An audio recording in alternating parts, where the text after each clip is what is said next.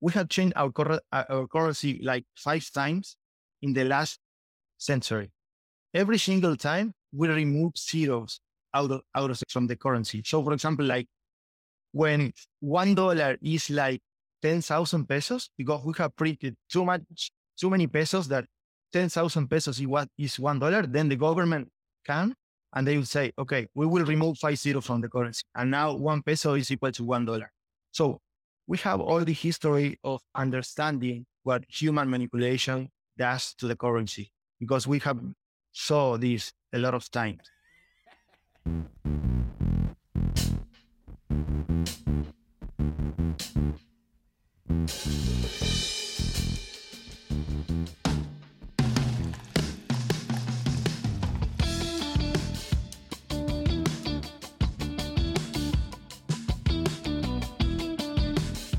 Ladies and gentlemen, welcome back to Social Confoes.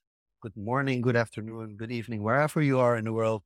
It's time for a brand new edition. Diego, is it correct that this is episode 99? 99, one off from numero 100. Wow, how cool is that? How cool is that? So today we have a special guest and we got to talk about a topic that we don't get to discuss that often when we have guests. So I'm actually kind of excited. So Diego, feel free to share with us who we have as a guest today.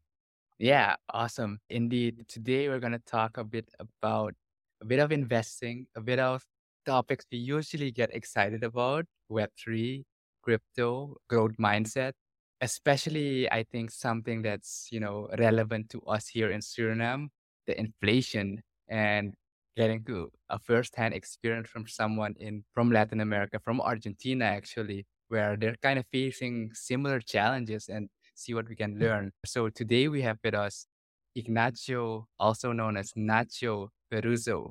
And we're going to talk a bit about where Nacho comes from, but I always think about, the chips, Nacho chips. But basically, I met Nacho online actually through one of the NFT projects we're kind of both in actually. And they've kind of grown into a separate community.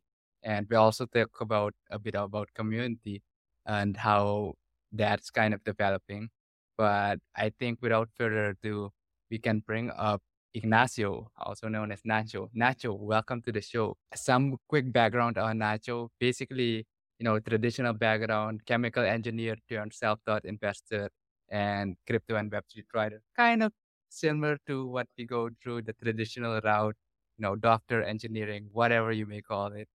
And he's been very active in building communities, especially in Discord. He's one of the co-founders of the Pulse, which was kind of a separate community born out of the Impact Theory project from Tom.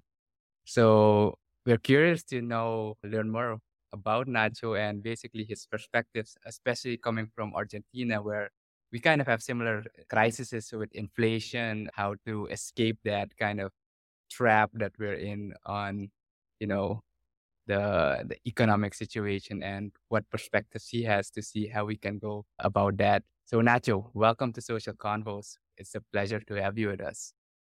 Hi, man, Diego. Hello, how you doing? Jean-Luc, it is a pleasure for me to be here with you sharing this lovely night. So Nacho, I have to start with two very important questions. One, I'm actually just seeing that I'm drinking from a World Cup mug, and I have to ask, how did it feel winning the World Cup? So that's the first question I just have to ask.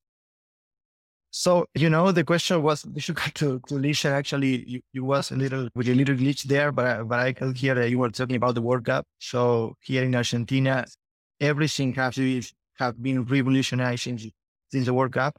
This is something that our country was expecting for so long. Actually, I was born in 1990. Our last World Cup was in 1986. In the 1990, we went to the finals and we lost. It was kind of a controversial call from the referee. That was a great World Cup playing Italy. And since that time when Maradona was playing, we have been waiting for this for so long. We Argentinians, just football is the number one passion. There is no doubt about it. And since we have Messi playing for us, it has been like struggle after struggle. He played a lot of finals in Copa America. He lost like three or four, maybe. He also lost the 2014 World Cup in Brazil. That would have been huge, playing again in Brazil and winning that in Brazil. So it would have been incredible. And finally now in 2021 in Qatar, kind of an strange place, but I don't know how, but a lot of Argentinians traveled there. So it was all perfect. We lost the first match. And then the team was kind of evolving, as the matches go on. We have a really difficult match against Mexico. The country was paralyzed against that before that match, because if we lost against Mexico, then we were gone. But I think that the general confidence on the team was always very high. This was like a different team from the ones that we had before, a lot of young guys, and also Di Maria and Messi as the leaders. And when we finally won, it was crazy. It was crazy. 5 million people on the street receiving the team. Actually, the team was supposed to have like a caravan, from the airport to downtown Buenos Aires. And it was impossible, because imagine 5 million people on the streets. The bus just couldn't move. It was impossible. So after like 6 hours where they couldn't advance, they couldn't move forward. So they decided we're going to take the players to helicopters. So they, they, they jumped into like 3 or 4 choppers, and they started just flying over Buenos Aires, and the people went crazy. And we are still celebrating. Yesterday it was the first appearance from me. He did an interview here with a very well-known host, and all the countries talking about it.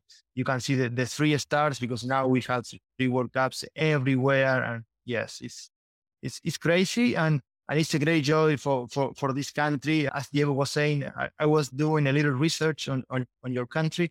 I didn't know that you have like crisis with inflation and whatnot. And here in Argentina, we have been struggling a lot with our financial situation. So this was like a relief for sure.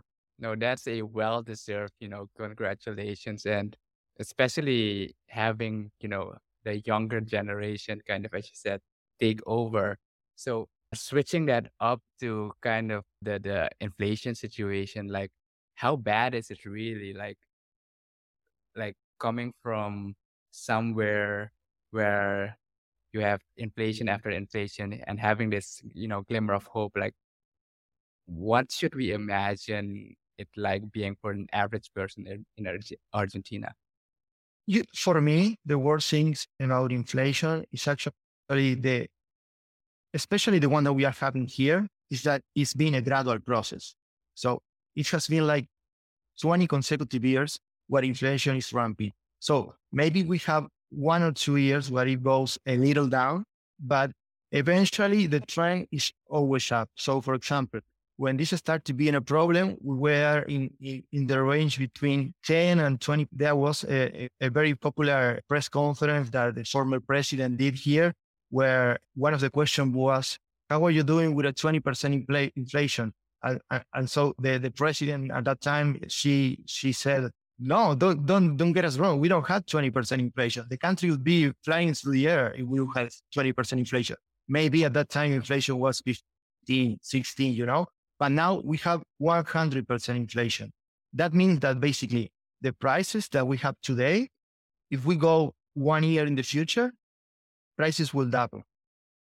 Of course, that is like a general basket. There are some prices that go up more and others that go up less. So, for example, we have a lot of prices that are regulated by the government. So the government do everything they can to take those prices down. I just pay my electricity bill, for example, today. Do you want to know how much I pay for my electricity bill for 1 month?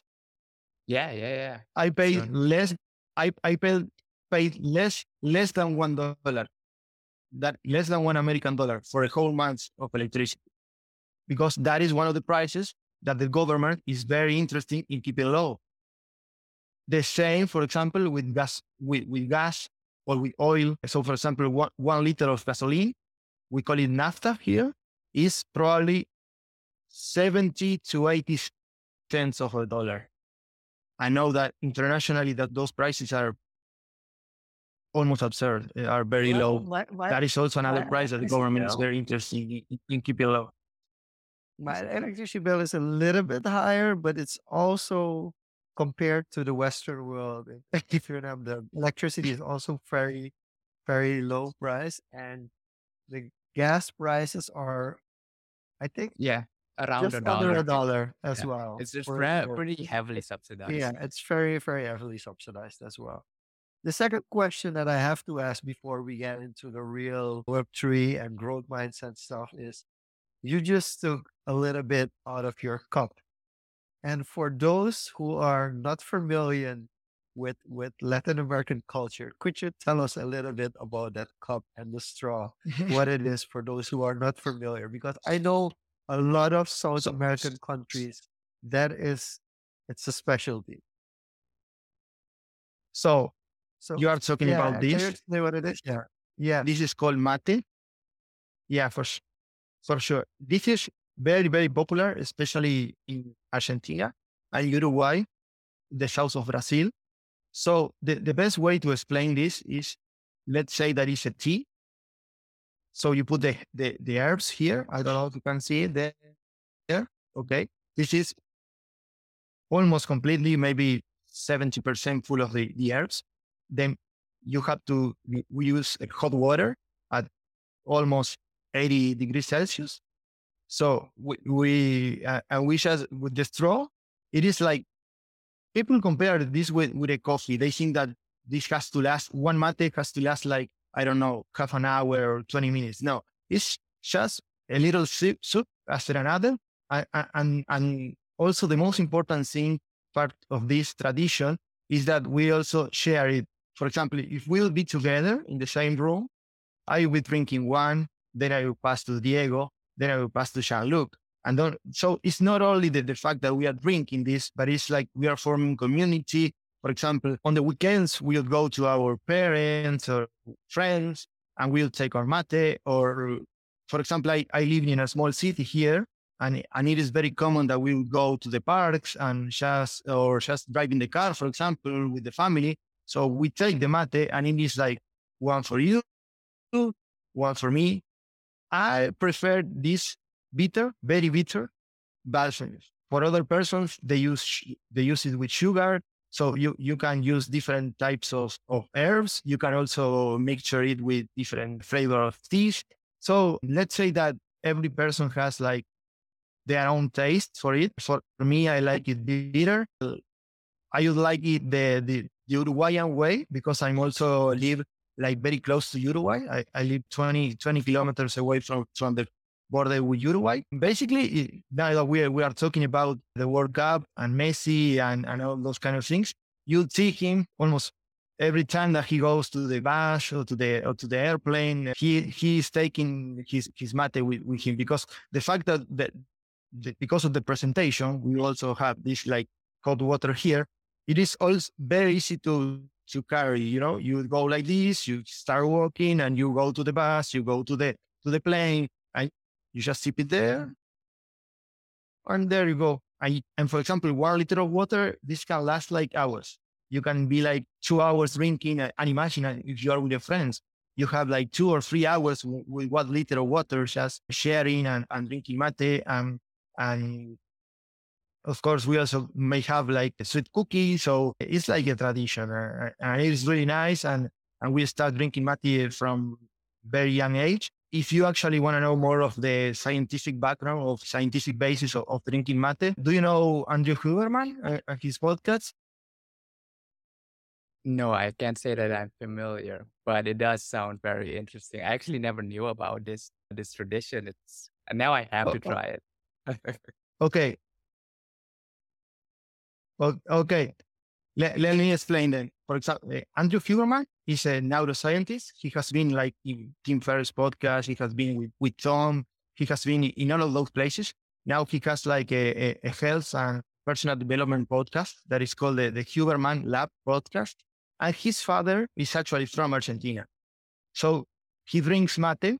And in one of the episodes, he was explaining like the properties of coffee and different things. For example, he would have one episode focused on mental health, the other on training, the other on nutrition.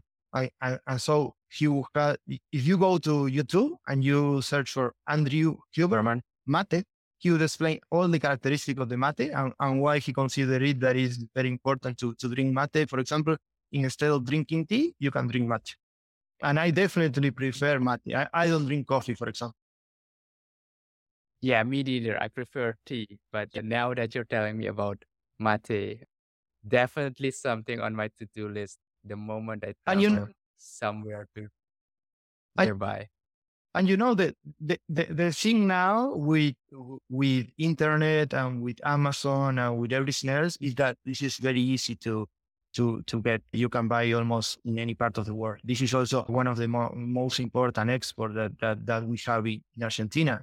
And I know that, for example, some of the countries from Asia, I don't remember the name now, but some countries in Asia are drinking mate. Also, because of this, what I was mentioning before, that the soccer players are drinking mate. So it's becoming like very popular. In France, they are drinking mate. And in Southeast Asia, and as I was saying, well, in Brazil, for example, you have the border with Brazil, but as far as I know, in the north region of Brazil, they don't drink mate. This is more like a tradition in the south region of Brazil. But Colombia drink mate, Peru, I don't know Chile, but I guess they also at least a little percentage of the population. Yeah, I think I first heard it from somebody from Uruguay, indeed. Yeah, definitely. Speaking of tradition, like that is like I think that's a very interesting tidbit to know. That kind of something very traditional. It's very popular, and especially having the Messi and the World Cup experience, being able to share and expose that part of the culture as well to the rest of the world.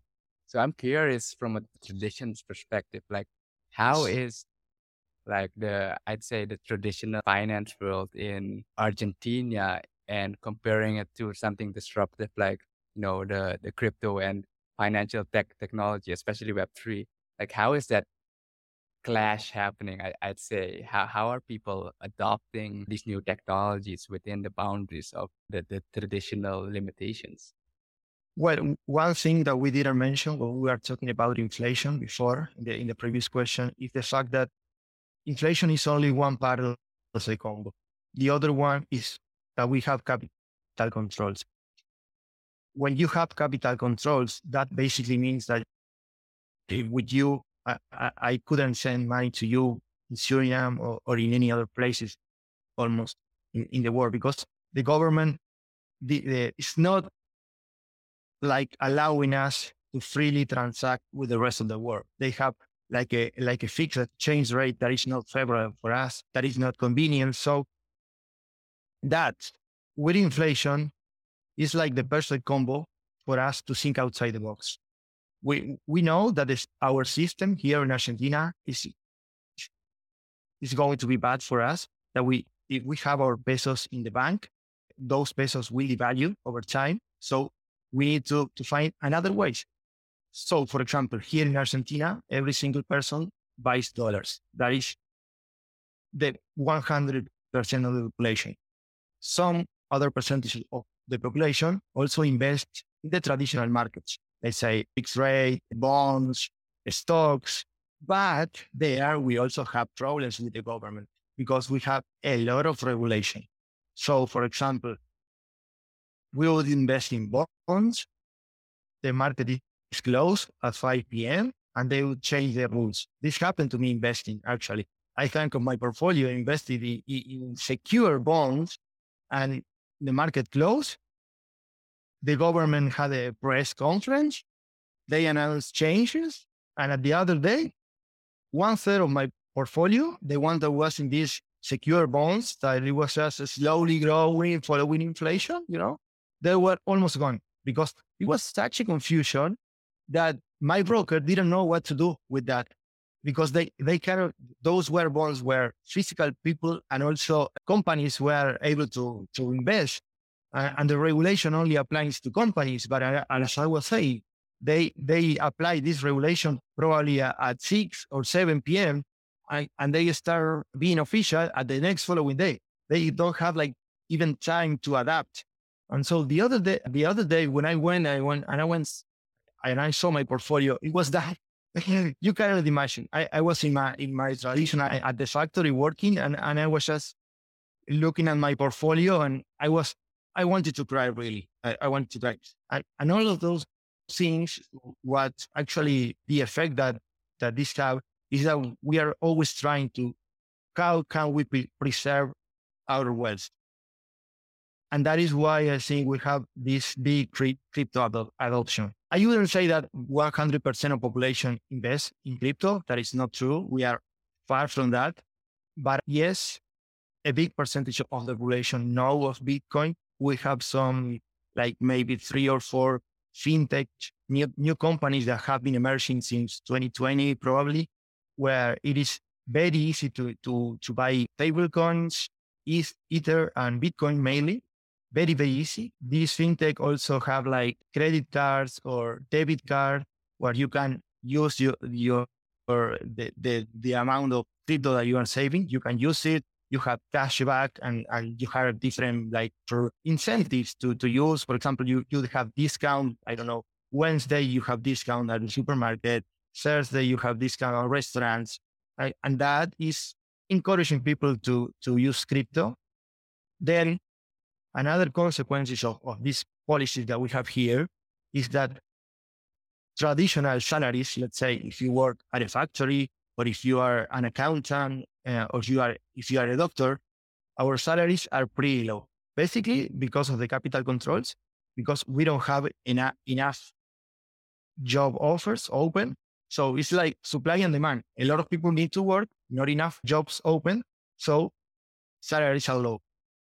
That also have been encouraging people to start working from home, start working in Web3 projects or Web2 or digitally, basically using the internet, using the technology that we have now, and getting paid in dollars or in crypto, bypassing those capital controls that we have. And imagine that here in Argentina, in the city that I live, if your income is $1,000 a month, you can live like a king, basically. Because as I was saying, I pay $1 a month for my electricity. A typical rent here in my city would be with $100. You can rent a very nice apartment. So imagine that working in Web3, getting $1,000 a month. I wouldn't say that it is easy, but it's something that you can really achieve. So it's like a domino effect where you see, okay, my friend is working at this, my neighborhood is working at this. I also want to jump into this. I want to see what is there. Interesting, like having those comparisons, especially I really appreciate you, giving us some numbers there. But I do have to draw a parallel. Like a few weeks ago, as you know, El Salvador kind of, the government in El Salvador kind of pushed Bitcoin as legal tender and kind of introduced, Bitcoin adoption throughout the population. And our friend from El Salvador was actually explaining to us, even though as a country, as a government pushing the adoption of these technologies, kind of the average person kind of just cashed it out because they got like, I think $20 worth of Bitcoin to help ease in the transition to that type of transaction. Many people still kind of, even though the possibility is there, many people still kind of look for a quick way or, a quick way to make money. And this kind of transition to that mindset, that growth mindset we were mentioning before, because you just mentioned there's a lot of opportunity there to kind of circumvent the capital control restrictions and everything. So how, I would say, do people kind of in your immediate circles, at least, how do people see that? If you look at your close friends, your circles, if you say an average out of 10 people, how many people actually go that extra step to try to do something for themselves and, level up? Well, actually, what I was telling you before, maybe it was the bright side of things. Those people that start thinking outside of the box and thinking that there is something beyond, that is the minority. To be completely honest, that is the minority. If I would have to talk, for example, about my close circle of friends, when they got involved in crypto, for example, during the last bull run, everything that they wanted, it was just to make a quick buck. Because as I was also saying, if you make, for example, $100 flipping one NFT, or because Bitcoin today is X price and in 1 month is 2X, you can make a quick buck. But you know how this goes. FOMO kicks in, and eventually you almost lost everything. So, for example, when I have my friends coming at me and they know that I'm involved in that, and as I was saying, especially during the last one, bull market, my advice for them was go slowly, because this is something that I have been thinking for a long time now. I have my job, my 9 to 5 job. I receive my salary. So my mind is programmed to receive the salary during the first days of the month. And then that amount of money start going down. And that is the way it is. And I can save, and the next month I will receive my other salary, and the amount of money will also increase. But when you start investing, especially in these very volatile assets, what starts happening is that, for example, today, my net worth is 100, let's say. Tomorrow, it is 120. And the other day is 90. And the other day is 110 again. And if you are not really understanding what you are buying, why you are doing it, what is your main goal investing in this kind of asset, you really become crazy. I remember the first time that I invested in crypto, I did it. I bought some stable coins because, as I was mentioning before, we are crazy about dollars. So the idea of having stable coins here is very, very popular. So I bought some stable coins, and that platform also offered the alternative of buying some BTC. I bought some BTC, obviously, it's just like maybe, I don't know, $50 or something similar. And that was like, I had no idea about Bitcoin. I did it the wrong way, probably. I was doing it with playing money. And that, in my mind, is like, okay, this is very interesting. Now I will have to start studying. What is this? So I started studying the halvening, the 21 millions, and everything else. But to be completely honest with you, that is not what most of the people do. And I hope now, for example, that we are in a bear market, I have almost no friends asking me about crypto. I am sure that eventually they will return. They will start asking. I have one very funny anecdote. One of my colleagues at the factory almost at the top of the bull run, he came and he asked me, should I put every single penny that I have in Dogecoin? And I said, no, please do not buy Dogecoin. Stick to Bitcoin. You are just learning. Go slowly.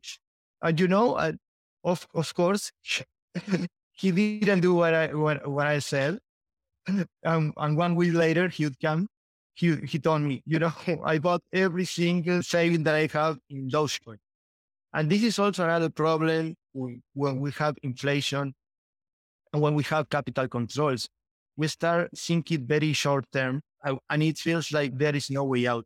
So probably the first alternative that we read on the internet, or the first YouTube video that we watch, is like the safe haven. It's like, this is my way out. This is what a lot of people are making money out of this. I need to jump into that train too.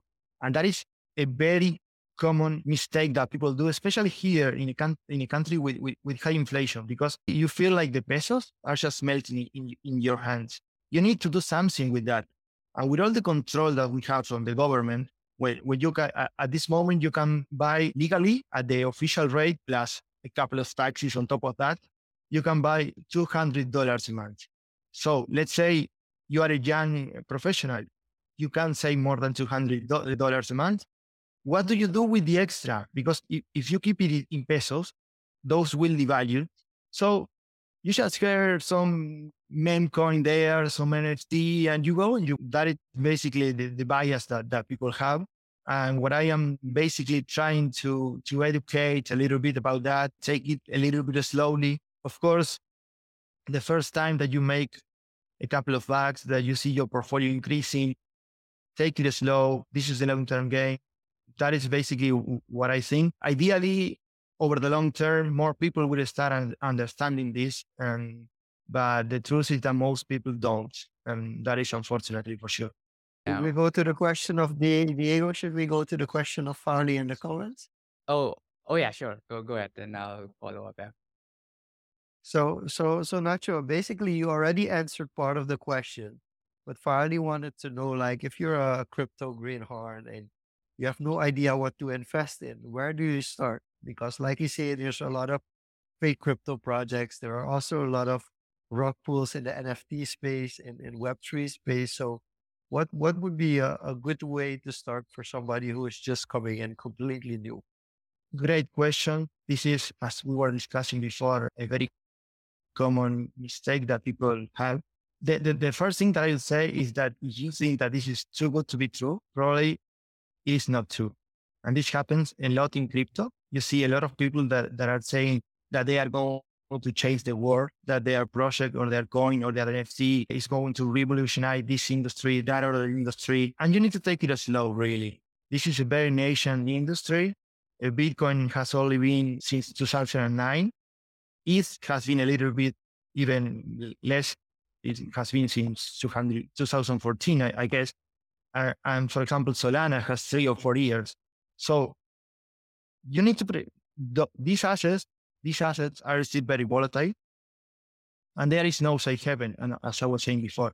So my take on that question would be separate some money for your riskier assets. You need to understand the volatility of the asset. So start very slowly. You start slowly, you get used to the volatility. So the way that I did it, the way that I was starting to feel comfortable, for example, with Bitcoin, I did a lot of research. I started listening to much more educated people than me talking about it. For example, when it was about Bitcoin, I would listen to someone like Michael Saylor, or when it was about ETH, I would go and I would listen to Vitalik. I would read his blog post. I would see what they propose. And not only the size of the champions that are defending those projects, also the other side of the coin. Those who are criticizing those projects, why are they doing that? What do you think are the intentions that they have after that criticization? Where are they investing? Are they investing in the competition? Of course, you'll never be 100% sure. But so, summarizing, for me, the best alternative, the best way to do it is taking it very slow. Don't let the FOMO kick in. You'll listen to all of the stories from the OGs just turning their first investment into millions. That could happen to you. Most likely it won't. The truth is that without doing the research, without spending a lot of hours, without putting yourself to the work, you are not going to achieve that. That is the truth, unfortunately. If I would know what is the next coin that is going to do a 100x, probably I wouldn't be here talking to you, and I would be investing in that and trading that. But the truth is that no one knows what the performance of the coin is going to be. The only thing that I know for sure is that my Argentinian peso will keep devaluing. All the other, for me, are in a different range of possibilities. For example, I have my thesis of investment in Bitcoin is that eventually the adoption will keep increasing as we are seeing, and eventually the hard cap of 21 million would make the price go up. I don't know when. I don't know what will happen in the middle, but that is my thesis. And as long as I see that Bitcoin is on its way to have the 21 million hard cap, that thesis will continue for me. For example, now it has changed the consensus mechanism, has changed in the issuance that they are having. So I see it much more closely because I see human interaction is much more common in the Ethereum ecosystem. So, for example, I like what they are doing, but I'm being cautious. So if I started to see Vitalik or the main developers or the general sense of the community is we need to start issuing more ETH, we need to start changing this, we need to start changing that, well, that would be a red flag for me. So be very cautious with the with the future plans of the projects. That would be what I would say.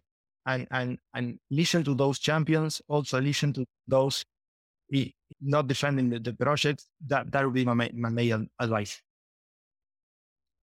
So in summary, basically, what you're saying is it all comes down to learning and educating yourself, but also forming your own thesis around it. Like that's the important thing because you have to believe that it's possible and not just listen to someone else, essentially. And I think you made a good point there about, listen to the champions, the people, but also listen to the critics. Why are they criticizing everything they do? And I was gonna ask, what your thesis was on Bitcoin. And I got a general sense of that. Yes, your local currency basically, if you project it to the future and if you look at the historical performance, obviously historical performance isn't indicative of future returns, but you can see trends there. And if you see across all Latin America, across basically any country that's not EU or Europe, basic inflation just goes up, debt just keeps increasing. And the way to think about it is how do you minimize your risk? How do you spread out your assets to minimize or at least outpace that inflation rate to help protect your wealth? So I wanted to elaborate a bit more on your thesis on Bitcoin specifically. We can talk about ETH a bit more, but Bitcoin specifically. Because as it's projected now, like the 21 million will be reached around the year 2140. We'll all be corpses by then, basically. So we're not gonna see that. But as we're gonna experience a few more happenings, like now it's projected every 3 to 4 years. And that means the supply just decreases. And over a long period of time, people lose their keys, people lose their wallets, and the supply gets, I say, artificially less. And if you Mhm. apply basic supply and Yes. demand principles, less supply means an increase in value if you denominate it in a currency like the US dollar. So what is your main thesis behind, I'd say, Bitcoin? Why you think that is a viable asset compared to something like gold or oil or something else? What's your underlying fundamental principle why you see Bitcoin maybe working? Okay. If I tell you why is the main reason that people buy dollars here in Argentina, is because we don't control the issuance of dollars. So basically, people here knows that dollar supplies here is limited. We don't have the printing machine for dollars, while we do have the printing machine for pesos. So that creates a huge imbalance where we have a scarcity of dollars and a lot of pesos coming into the market every single year. So we'll have, for example, the exchange rate between dollars and pesos may goes up and down eventually, but the general trend we have we have changed our currency like 5 times in the last century. Every single time we remove zeros out of from the currency. So, for example, like when $1 is like 10,000 pesos, because we have printed too many pesos that 10,000 pesos is what is $1, then the government can, and they will say, okay, we will remove 50 from the currency. And now 1 peso is equal to $1. So we have all the history of understanding what human manipulation does to the currency, because we have saw this a lot of times. So it's not the same scale. It's a much slower scale, but we have seen the same with the euro, with the dollar, with the British pound. The other day I was listening to a podcast and they were mentioning that I don't remember, but it was in the 19th century that with 1 British pound you could buy like eight cows or 9 cows or something like that. And now imagine with 1 pound, what can you buy? Maybe one coffee. So the rate is not the same. They haven't had the need to remove a lot of zero from the currency. The same with the dollars. If you would go to and watch at these series that have been inspired in like 100 years ago, for example, you'll see like what they can buy with 1 cent, with 5 cents. How like $1 is like a lot of money. So we have this tendency, like when we let the government, when we have the human manipulation to the currency, it eventually goes down. So my thesis for defending Bitcoin is that at a different rate, my Argentinian peso, I'm sure that I won't, during my lifetime, I'm sure that I will see this peso that we have today will collapse completely. They will have to remove it. They will have to change the name. They will have to create another new currency with a new exchange rate, because today, $1 is almost 400 pesos and the rate is increasing. So it is a matter of 10, so 5, 10 years until we have like $1, 1,000 or 5,000 pesos.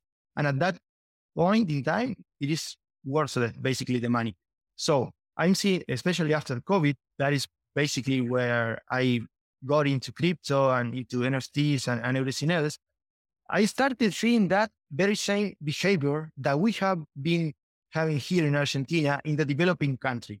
And not only because of how they print money, also all the speech that they have around that. Because, for example, what is the reason why I paid $1 for my electricity bill? Because the government is saying you have the right to have cheap electricity. You have the right to have cheap gas. You have the right to this and whatever. And in my opinion, what they are they are not mentioning is that every right that you have also have a responsibility, and this is always a scale. This need to have a balance. So the government has made us believe that they can print money forever and nothing happens. And yes, something happened. You have inflation. And if you, for example, when I was born, 1 peso was equal to $1. And that was like that for 10 years. And I was just saying, now 400 pesos is equal to $1. So as Diego was just saying, we have been that Bitcoin has been performing smoothly since Satoshi released the white paper, one block every 10 minutes. The hard cap is on point.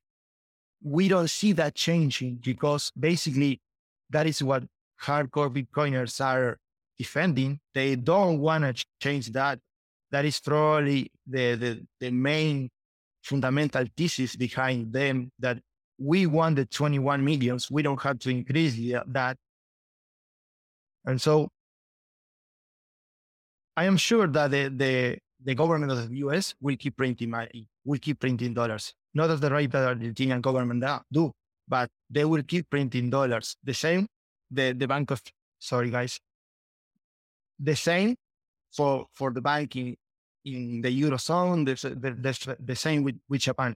Because basically there is also a government need to be every 40 years or 5 or whatever, just like they want to preserve their power. So they need to create this environment where people would go and would vote for them. So no one in any government is actually willing to take the price that would say, okay, we will stop printing money, because that would be very harmful in the short term.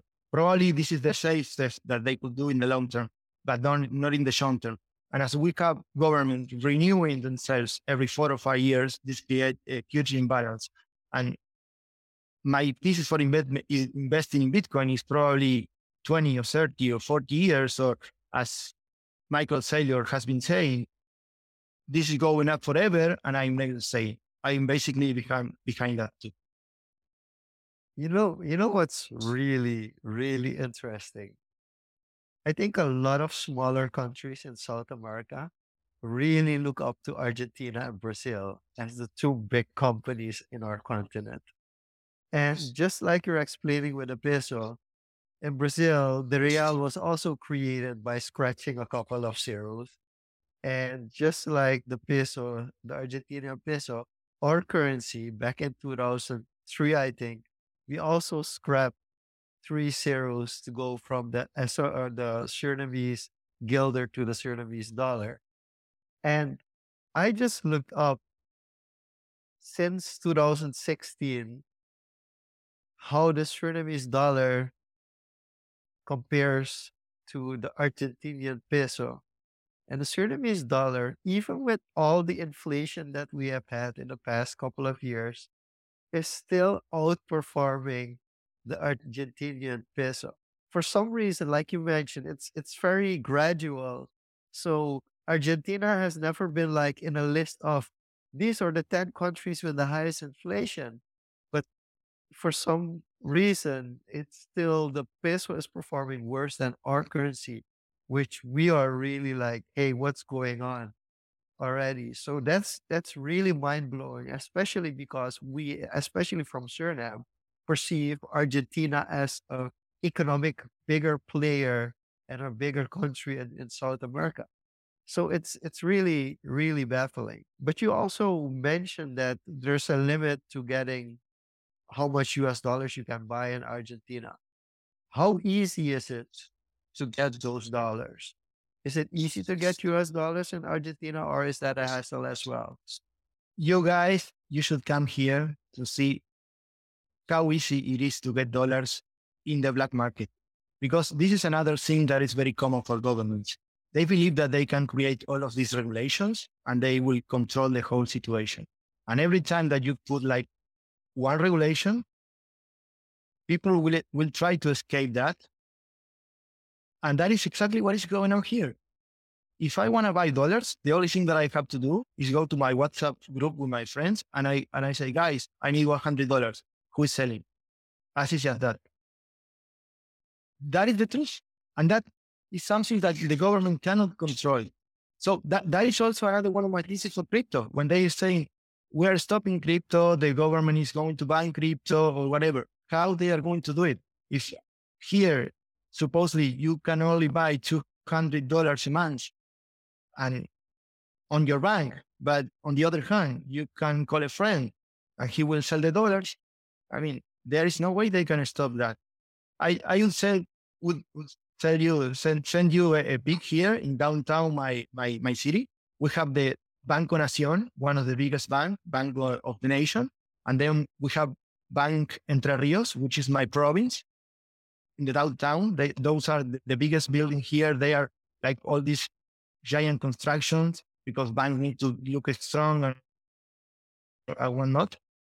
And in front of every one of those banks, we have these places called cuevas, where basically you can go and you can buy in the black market, especially dollars. But now you can start buying crypto. You can, as I was saying in one of the first questions, I live very very close to Uruguay, so you can exchange pesos to Uruguayan pesos, which because of this situation that Argentina has become really cheap if you have a stronger currency, my city is flooded with Uruguayans. They buy everything here.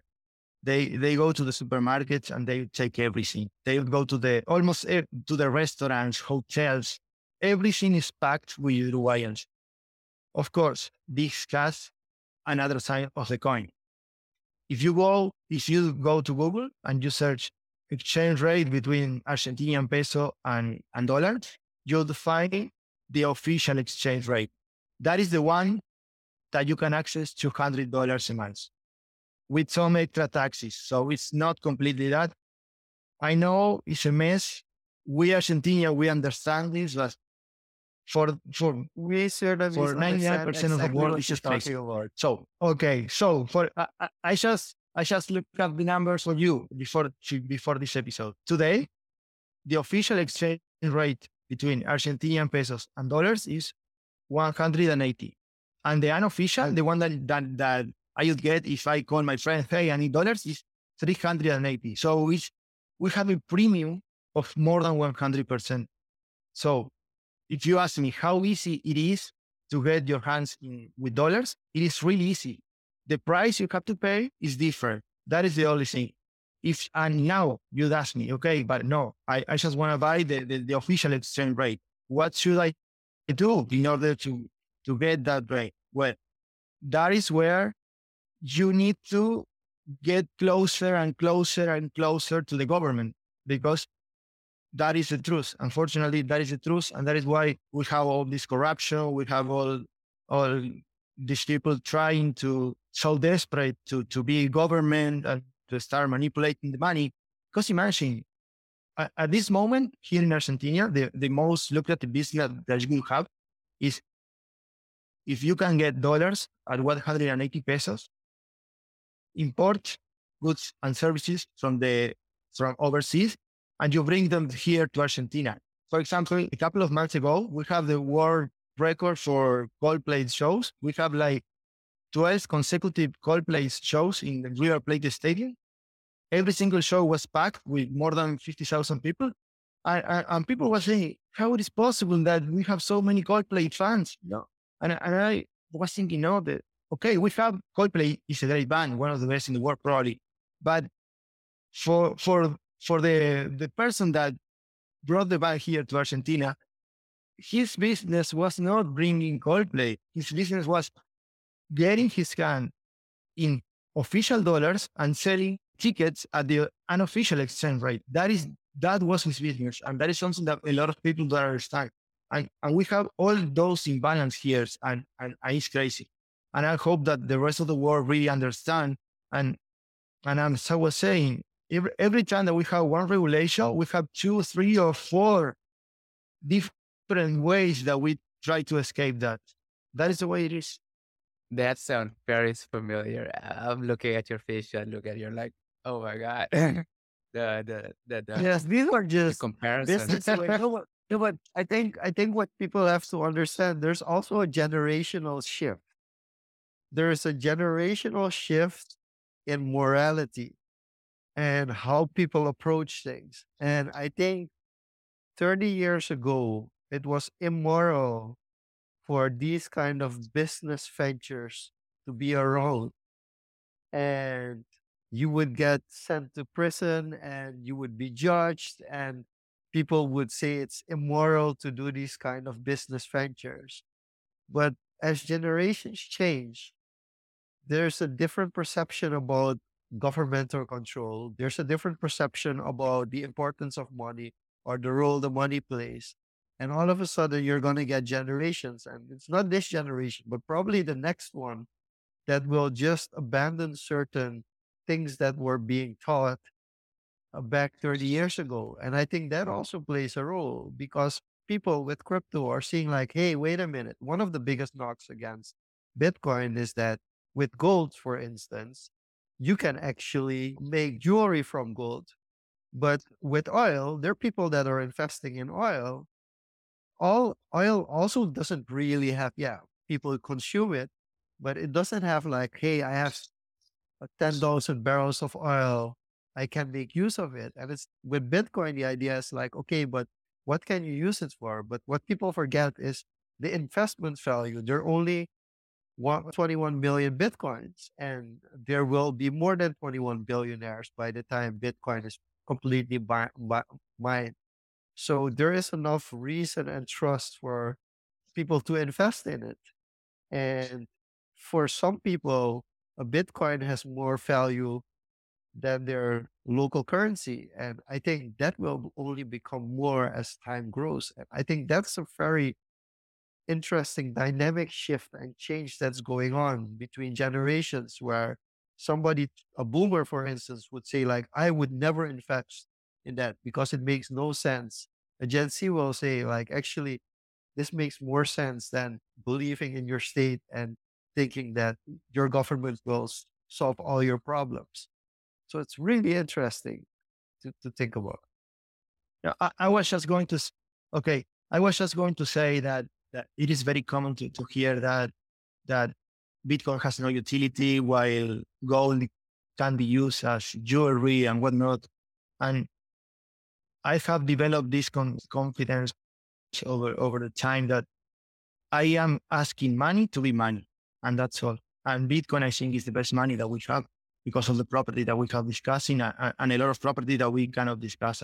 And probably that physical nature of gold was what made it fail as money in our time, because it was really easy for the government to confiscate it and to actually, if we are talking only about the properties of gold, probably an ounce of gold should be like, I don't know, a lot of much more than it is today. And why is that it is so difficult for gold to take place as the global reserve currency now? Because most of gold is owned by governments and they will never sell it.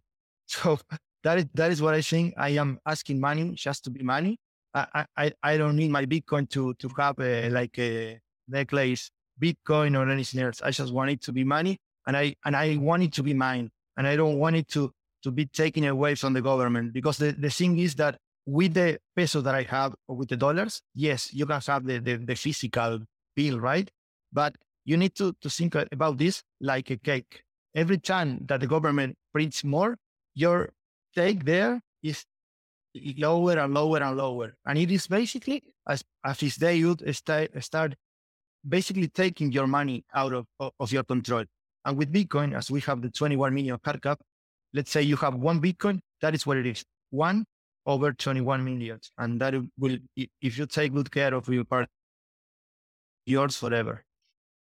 I agree. And as Robert Breedlove would say, basically, inflation is stepped in on your principle on, the pie getting smaller because the increase in supply. Basically, you're extracting value from your citizens by increasing the supply and decreasing their purchasing power. Whereas Bitcoin is basically the supply is limited or restricted.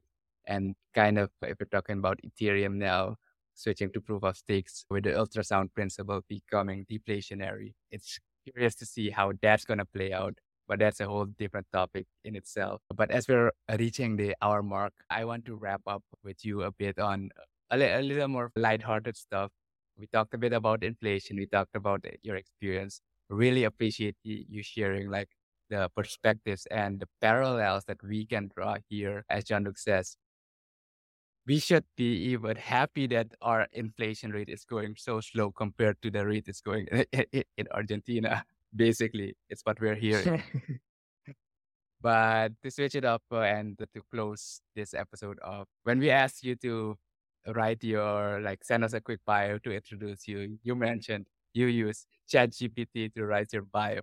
So I'm curious to know, like, what did you prompt in ChatGPT to get that whole bio written? So, yeah, basically, podcasting is my favorite way of content creation. So I'm listening to, at this point in my life, a lot of podcast episodes, thousands of them probably. So I really know how to write an introduction for a podcast episode. But I am native Spanish. I needed this to be written in English. So I knew that it would take me a little bit of time probably and actually do it right.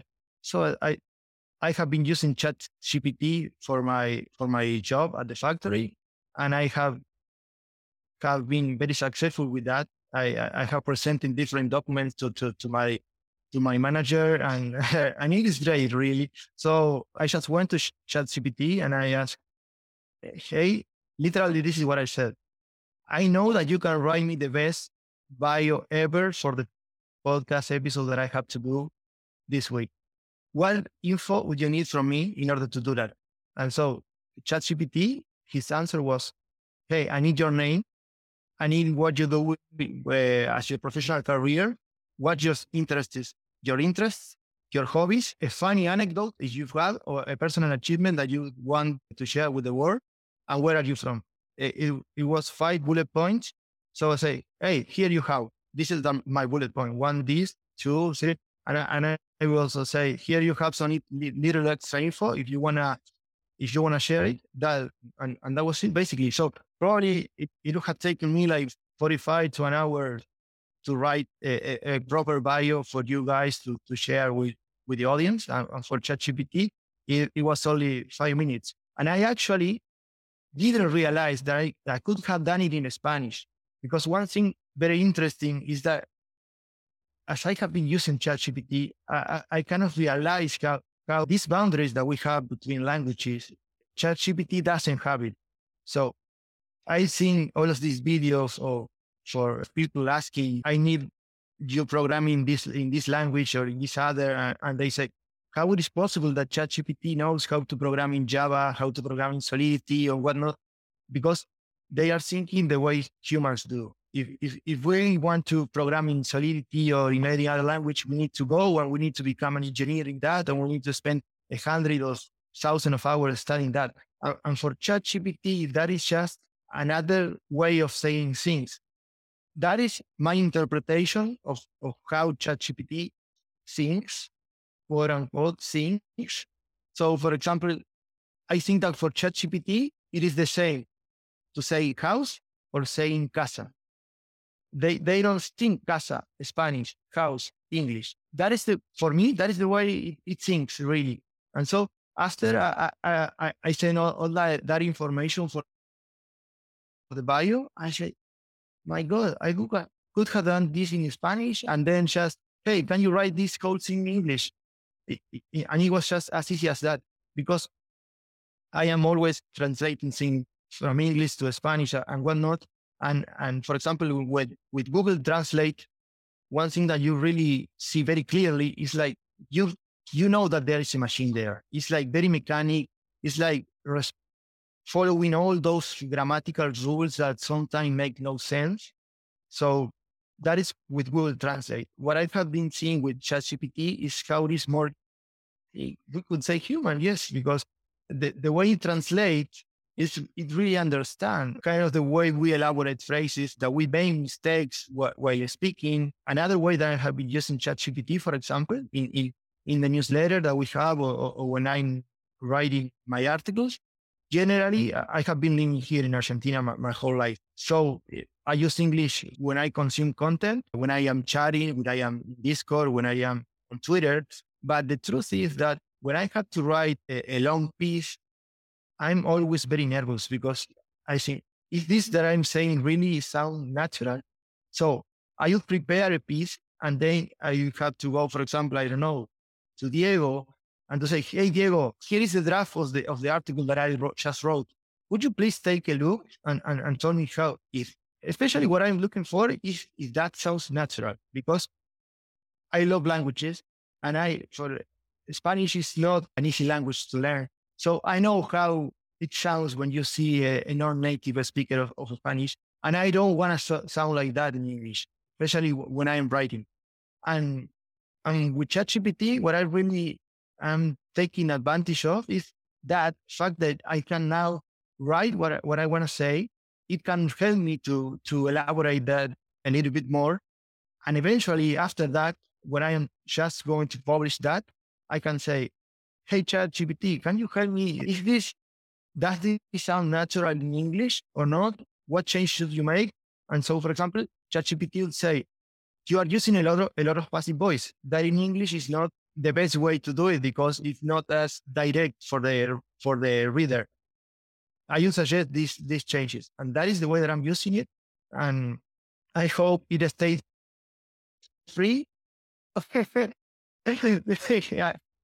don't want to pay like, I don't know, the $40 a month that I think it would be when they start paying that.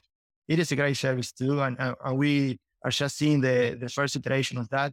I was just listening to the episode, to your last episode this morning, and you were talking about Dali and my journey and everything else. And I've been trying to use ChatGPT to create great prompts for those programs. And some of them are great, some of them are not. But what I really realized is that as ChatGPT doesn't have internet connection, at least for now, ChatGPT doesn't know what my journey as an established product is, or that is what it is. So ChatGPT knows what artificial intelligence capable of creating images is. But my journey has its own prompts that work better than in DALI or in Stable Diffusion. So I was just thinking, this would be great if ChatGPT actually knows the way my journey likes the information, or the way DALI likes the information.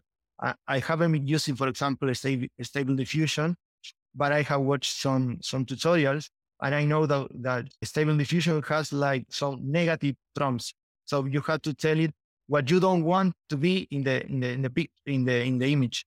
And so I was just thinking, when we got to that point, that will be mind blowing, really, what we can do.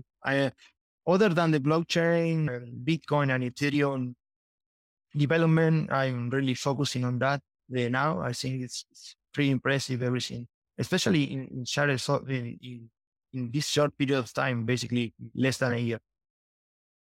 Yeah, it's really interesting. And what I find interesting as well, I found out today that ChatGPT doesn't do certain prompts. So for instance, if you want to write a poem on admiring Trump, ChatGPT will tell you that it's not allowed to do that. So that's S- something really interesting. Wow. Yeah, it's really interesting and it's very arbitrage. So, and you guys can test it. I think it was what Trump and also with a couple of other leaders as well. That if you say like write this positive or admiring poem or piece about a certain person, that is considered not to be or has said certain things that are hateful and those kind of things that chat gdp will say like no we cannot do that. So that was really interesting. So as politics continue to grow, how how to what extent can web3 and ai become really immersive in the sense that it's not going to be controlled by the people who have the most power in the world. Yeah, absolutely. I haven't heard of that anecdote that you were telling, and that is for sure one maybe of the aspect where I think that crypto and Bitcoin and this technology can still lead the race because of the decentralization nature that it has. So imagine if we could have like a decentralized version of ChatGPT. Of course, it will have a lot of bad things too, as we are seeing in crypto. We'll need to be much more careful with everything that we do.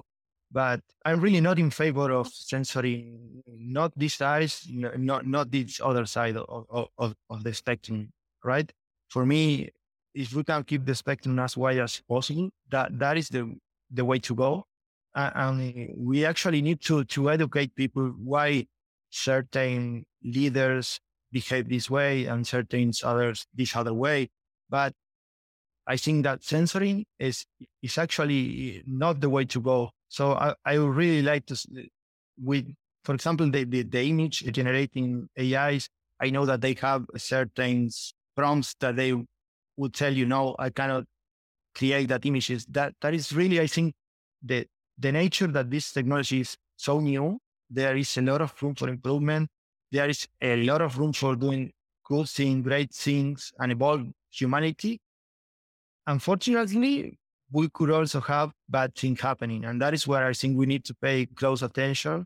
And I love to see governments really paying attention to that, to those people who really want to harm people, to harm society, to maybe if you just want to have a funny poem talking about Donald Trump, what is the problem with that? Probably, I mean, why are you censoring? Probably, if you are censoring it, you are going to say, "Hey, look what happened," and because of the negative flip look here, there, most likely you'd have more interactions or people will start asking more because you couldn't do it, that the actual effect that it would have had if you could have like create the poem. Let's say it was just a funny poem that you wanted to have, and now it's we are talking about that here that you couldn't do it, and why was it? I can definitely see us go on for at least another hour as we open this up. But unfortunately, we're gonna have to put a stop at it here because Nacho, a really, really great conversation. And I'd say your English is really, I'd say, articulate in the message you're trying to convey. So props to your English. You didn't need to warm up, I think, or you did your warm up before we started. So props to that. But that with that being said, Nacho, where can people Thank you, find Diego. out more about you, learn about what you're writing, learn about your perspectives on, Web3 crypto? Where can people follow you and see what you're doing? Thank you, Diego. Before giving that my personal information and everything else. I just wanted to thank you because when we met on Discord, I was having an event where I basically told my whole story. It was almost like I was just taking a look today. It was like 9 or 10 months ago. I had that event. That was the first time that I was having a solo event in that Discord, also in English. I don't know why. Always the first time that I'm starting doing something new here in the Web3 space, it has to be in English. This is not my first time being interviewed in a podcast, and it is in English. Also, the first time that I did a Twitter Spaces as the host, it was in English. The first time that I had a keynote, it was in English too. And so it was after that event. I don't know if you remember that, Diego, and that you sent me Yeah, I a was there. friend request, and you wrote a very beautiful message. Yes, and you know what? I told you, hey Diego, what did you do for your living and whatnot? And you told me about the podcast, and I was so nice to tell you, "Hey, maybe we can one day we can do it something together." And when you gave me the name of your podcast, and I went to the platform, I just took a look at what you guys are doing. I just say I cannot do a podcast with him. He's so pro. I have nothing to say really. And now, almost 1 year after that, that we are doing one episode together is crazy for me, really. So thank you for the opportunity, guys. It means a lot for me. And if people want to follow me, I'm trying to grow a little bit my Twitter audience. It is at Nacho Peruso. That is with that. Yeah, that is my handle. There you can find everything else that you need to know about me. I'm also creating the Pulse. That is a weekly newsletter. It goes out every Friday. You have the link in my bio on Twitter. We are writing about personal development and crypto. We are a very nice group of people, I think. Diego is part of the group too. We are very fortunate to consider him a friend. We have our Discord too. We try to have meaningful conversations. We talk about AI, personal development, investment, crypto. Exactly. That is the website. Thank you. So yeah, that is basically what I'm doing in the Web3 space at the moment. And I would love to connect with your audience. Awesome. Nacho, thank you so much for being our guest. It was an amazing episode. Like Diego said, we could probably go on easily for another hour, but we're going to close off here. And it was a pleasure having you as a guest. Thank you for tuning in. For everybody that's tuning in to the live show, but also if you're listening or watching this in a relay, thank you for supporting the show. And we'll be back next week, same date on Tuesday, every Tuesday. That's it for this week. See you and bye bye.